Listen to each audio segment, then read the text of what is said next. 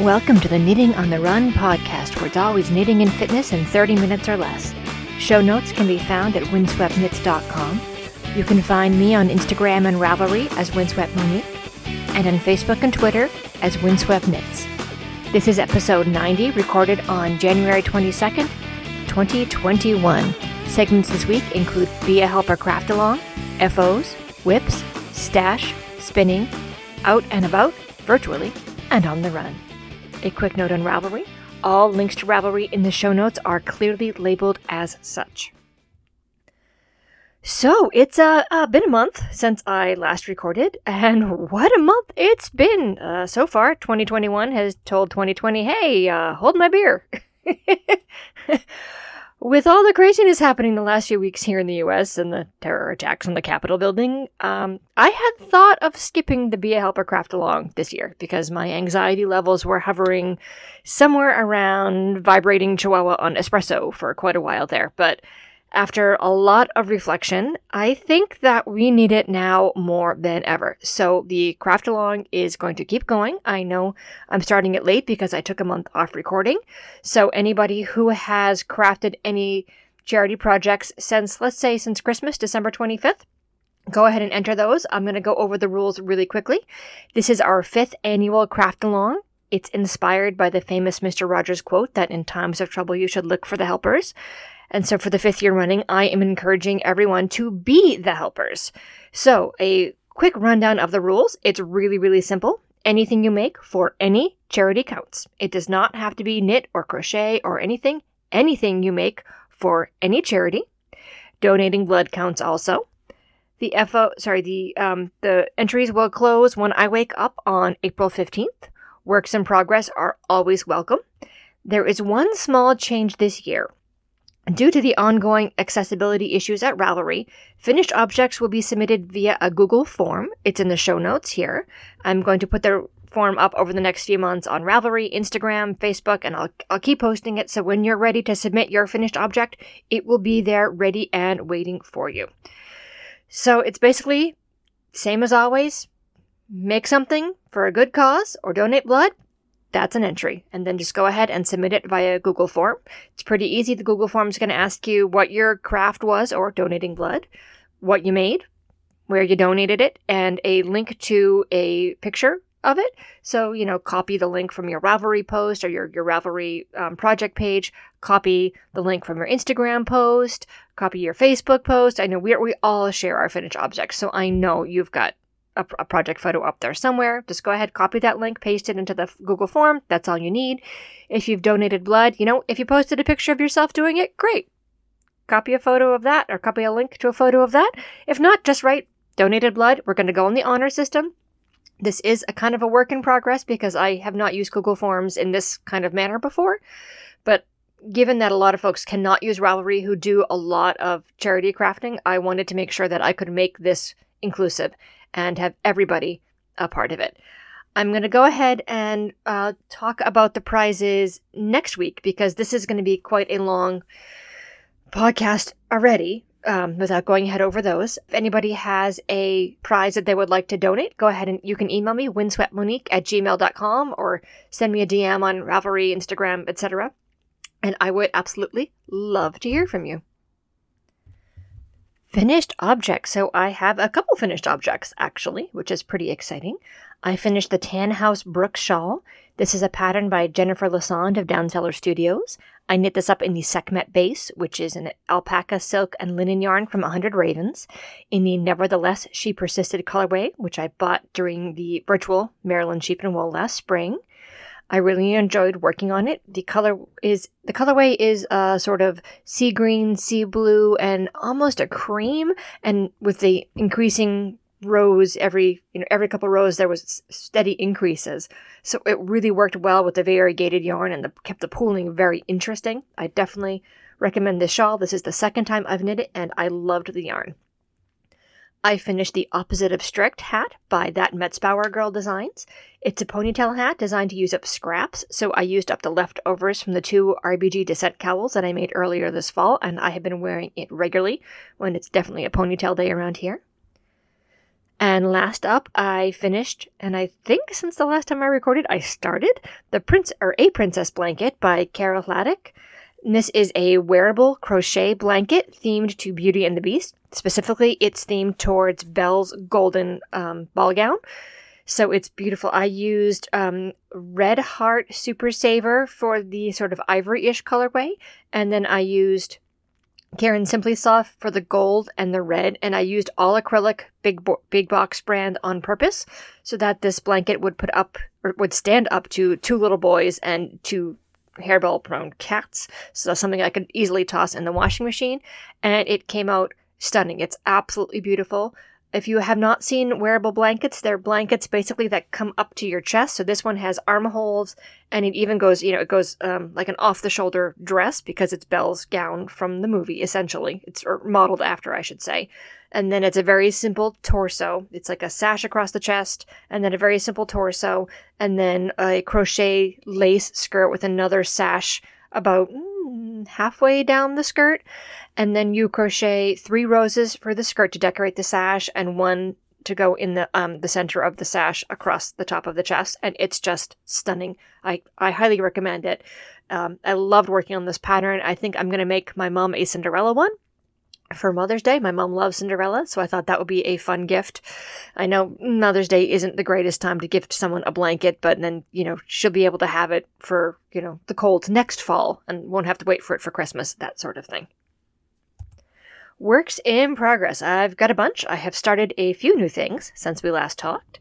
I'm nearly complete with the Wenlock, designed by Tin Can Knits. The knitting is done. It's actually been done for weeks. I just need to finish weaving in the ends, which I hate doing, so maybe this weekend I'll finally do it, so I can actually wear the sweater, which I've had done for weeks now. But it looks great.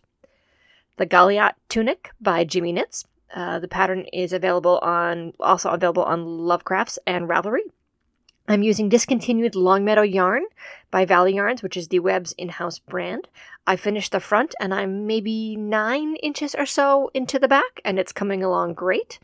One small delay with this one is, so this is really ancient yarn. Maybe not ancient, but pretty old yarn, and not all of it was stored well. I had a lot of this yarn before I came up with my current yarn storage, which has all the yarn sealed away inside zipped bags on shelves. As many of you may know, I am allergic to dust pretty badly. So one thing I have learned is that if I want to work on the pattern with the oldest of the yarn that was not stored well, I really need to wear a mask, like one of the masks I wear outside. So I've been using the pick up and drop off for my kids at school as time to work on it since I'm wearing the mask already.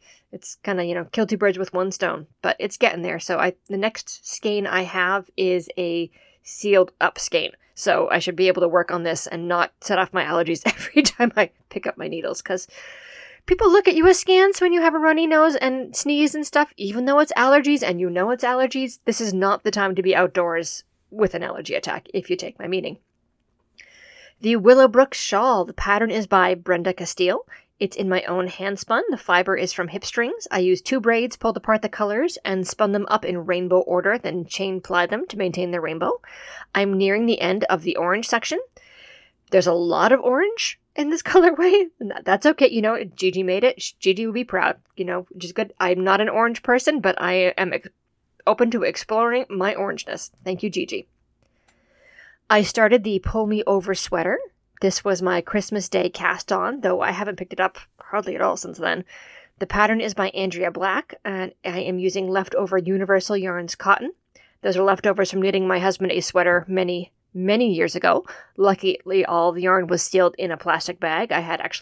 This was back when I had no idea how to gauge how much yarn I needed, so I bought 2 bags of 10 skeins each. And I didn't even finish the first bag. I barely finished the first bag for my husband's sweater. So I have 10 skeins.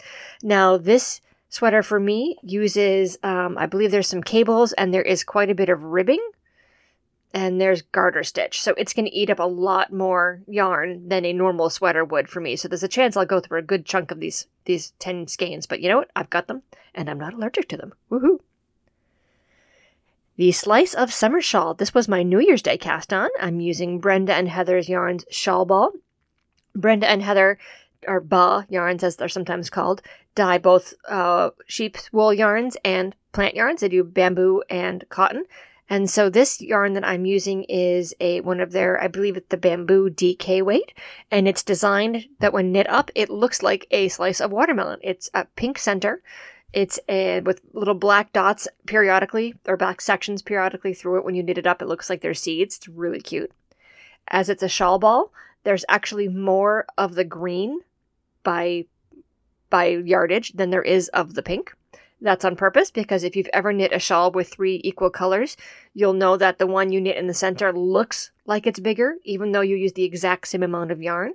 Well, the shawl balls that they make are designed to counteract that visually. So while there's physically more green yarn, visually it looks equal and looks balanced. So I'm excited. I'm having a lot of fun with this.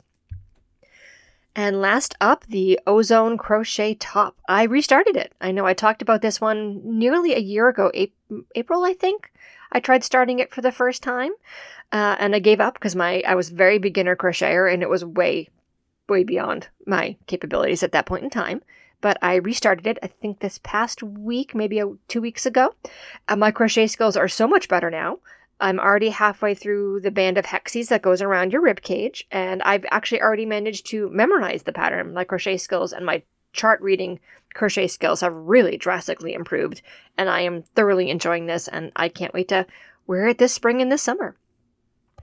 Stash. So I did get a few stash additions since we passed both Christmas and my birthday since my last recording.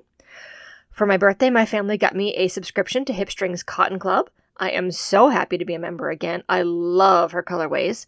I stopped, I think 6-8 months ago. Not because I didn't love it, but just because I have so much cotton. I have 2 bins of fiber, and I hadn't been spending a lot. And then, one of my knees has been acting up, and then I hurt the other knee, and it was just too much. But I am so excited to be back. I have 2 2-ounce braids. So technically this was the December shipment, but with the postal service, it came in January. So my husband gave it to me for my birthday. So these are beautiful blends of purples and browns and blues and mauve. They're called Moody and On the Horizon, and I really love both. I'm debating pulling these 2 apart and making a chain ply. Otherwise, I'm thinking of maybe spinning them separately and then plying them together because they're very complementary. I haven't decided yet. For Christmas, I got 3 colors of Nomad Yarns hand-dyed gelato series. Nomad Yarns is another independent dyer, and they do both sheep yarns and cellulose yarns. So this is, I believe, a cotton rayon blend, or cotton might be rayon from bamboo. I'm not 100% certain. I don't have it in front of me at the moment. But I bought 3 of these last summer during Fiber World. I got the pink, orange, and yellow from their gelato series then. So for Christmas, I got the green, blue, and purple. So now I have the whole rainbow. I've got 1,800 yards, and they're gorgeous. And I need to decide what to do with them now. That's the hard part. They're so beautiful. Spinning. I do have an FO for spinning. I finished spinning the 4th color in the Buchanan gradient. That's all done and plied. I'm really enjoying it. My knees have been acting better, so I've been spinning about 10 minutes a day. And now I'm on to the 5th color. Woohoo! Out and about virtually. Lots of fibery events continue to happen online this winter. The Pigskin Party continues now through the Super Bowl. I'm linking to the Ravelry group in the show notes. I'm sponsoring for the 3rd year in a row, and also participating, and it's a lot of fun. Vogue Knitting Live happened last weekend for the January one. I got tickets for my birthday, and I took classes with Bristol Ivy and Alistair Post-Quinn. I loved the brioche knitting class that I took with Bristol Ivy. I took her 2-part intro to brioche, and she really made it make sense. I highly recommend it. If you've had trouble with brioche and understanding how, what, why, she really breaks it down for you, and you don't even start working on the brioche itself until about an hour into the first class, because she's really breaking it down exactly what's going on. So before you even try anything on your needles, you understand what things should look like and why they should look like it. I highly recommend her class. I also took a class on 3-color double knitting with Alistair Post-Quinn. It was very interesting. So you may remember that I knit a 2-color double knitting scarf for my older son for Christmas. I did the Star Wars scarf, which he loves. He wears it around the house. It's so cute. So I decided to try the 3-color double knitting class. And it was definitely interesting. So Alistair Post-Quinn is a good teacher. I understood everything I can do it. I can physically do it, but I kind of look at it like calculus. I took a couple years of calculus for my computer science degree. I understand it. I can do it, but I'm choosing never to do it again. Don't get me wrong. It's absolutely beautiful. And maybe someday when I have more time, I can sit down and do it. But I think right now it takes up more brain space than I'm willing to use for a knitting project. I go to knitting because it's relaxing. At the moment, I don't find 3-color double knitting relaxing. 2-color, yes. 3-color, not so much. But that's me. Your mileage may vary. If you love it, awesome. Good for you. Vogue Knitting Live does have 2 more upcoming events this winter. They are coming up February 11th through 14th, and sign-ups have opened for those classes, and also March 18th through 21st. Stitches at Home has another event coming up on February 5th through 7th. And the GGKCS podcast is running their annual Winter Craft-Along starting recently over the Christmas break, and it's running through the end of February 2021. More details are available on their Facebook page. Spa 2021 in Southern Maine is virtual this year for obvious reasons. You can sign up for their mailing list to get further details. They're still finalizing exactly what's going to be going on, but it looks like it's going to be a fun event. If you have any events you'd like me to share, please email me, windsweatmonique@gmail.com, or go ahead and send me a DM on Ravelry or Instagram. On the Run! So we took our annual New Year's Day hike. It's normally a big event, our big group event here in our town. Groups of 30 to 40-ish people are led by a guide on trails in our town. We're very lucky we have quite a nice trail system stretching clear across the town. Of course, this year was a bit different. They had a sort of booth set up at the big entrances to the different trails, and then with maps and stuff like that, and they set up trail markers for folks who, want to hike the trail system but aren't used to it. You can just follow the arrows around, that sort of thing. So we hiked by ourselves on a new-to-us trail behind our local agricultural high school. It was a lovely trail, plus the kids really enjoyed seeing the cows and the horses. There were other people on the trail, but everyone maintained a safe distance and wore masks, and it was really a great event, and it was nice to see everyone turn out. Actually, it was so well attended that the agricultural high school trail was our second choice. We have a farm here in town that has no longer running as an active farm, but the town purchased the land, and there's trails in the woods out behind the fields. The fields are maintained as fields now, and the trails are in the woods behind the old farm. And there were so many people that you couldn't get a parking spot, so we thought, pandemic, not the best time to be hiking these trails. We'll come back on a quieter weekend. So we drove past the Aggie on the way home and said, hey, this one's quiet. Let's take these trails. We've never seen them. And it was wonderful, and I'm so glad we learned about more new trails in our town. I am walking a few days a week. Yeah, the knee injury, still cranky, but I'm up to about a mile. If I'm doing a couple days a week, I try to keep it a little bit lower, but I took my kids out to the agricultural high school trail again this past Monday on Martin Luther King Day. So that loop is almost 2 miles. And then I got to rest it for a few days because my knee just can't quite handle it.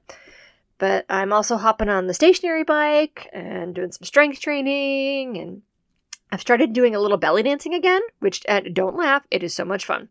I took belly dancing classes in grad school, as well as ballet and hip-hop classes for fun and to reduce stress. Shout out to Pineapple Studios in London for having a great student program, or at least they did 15 years ago. They were wonderful.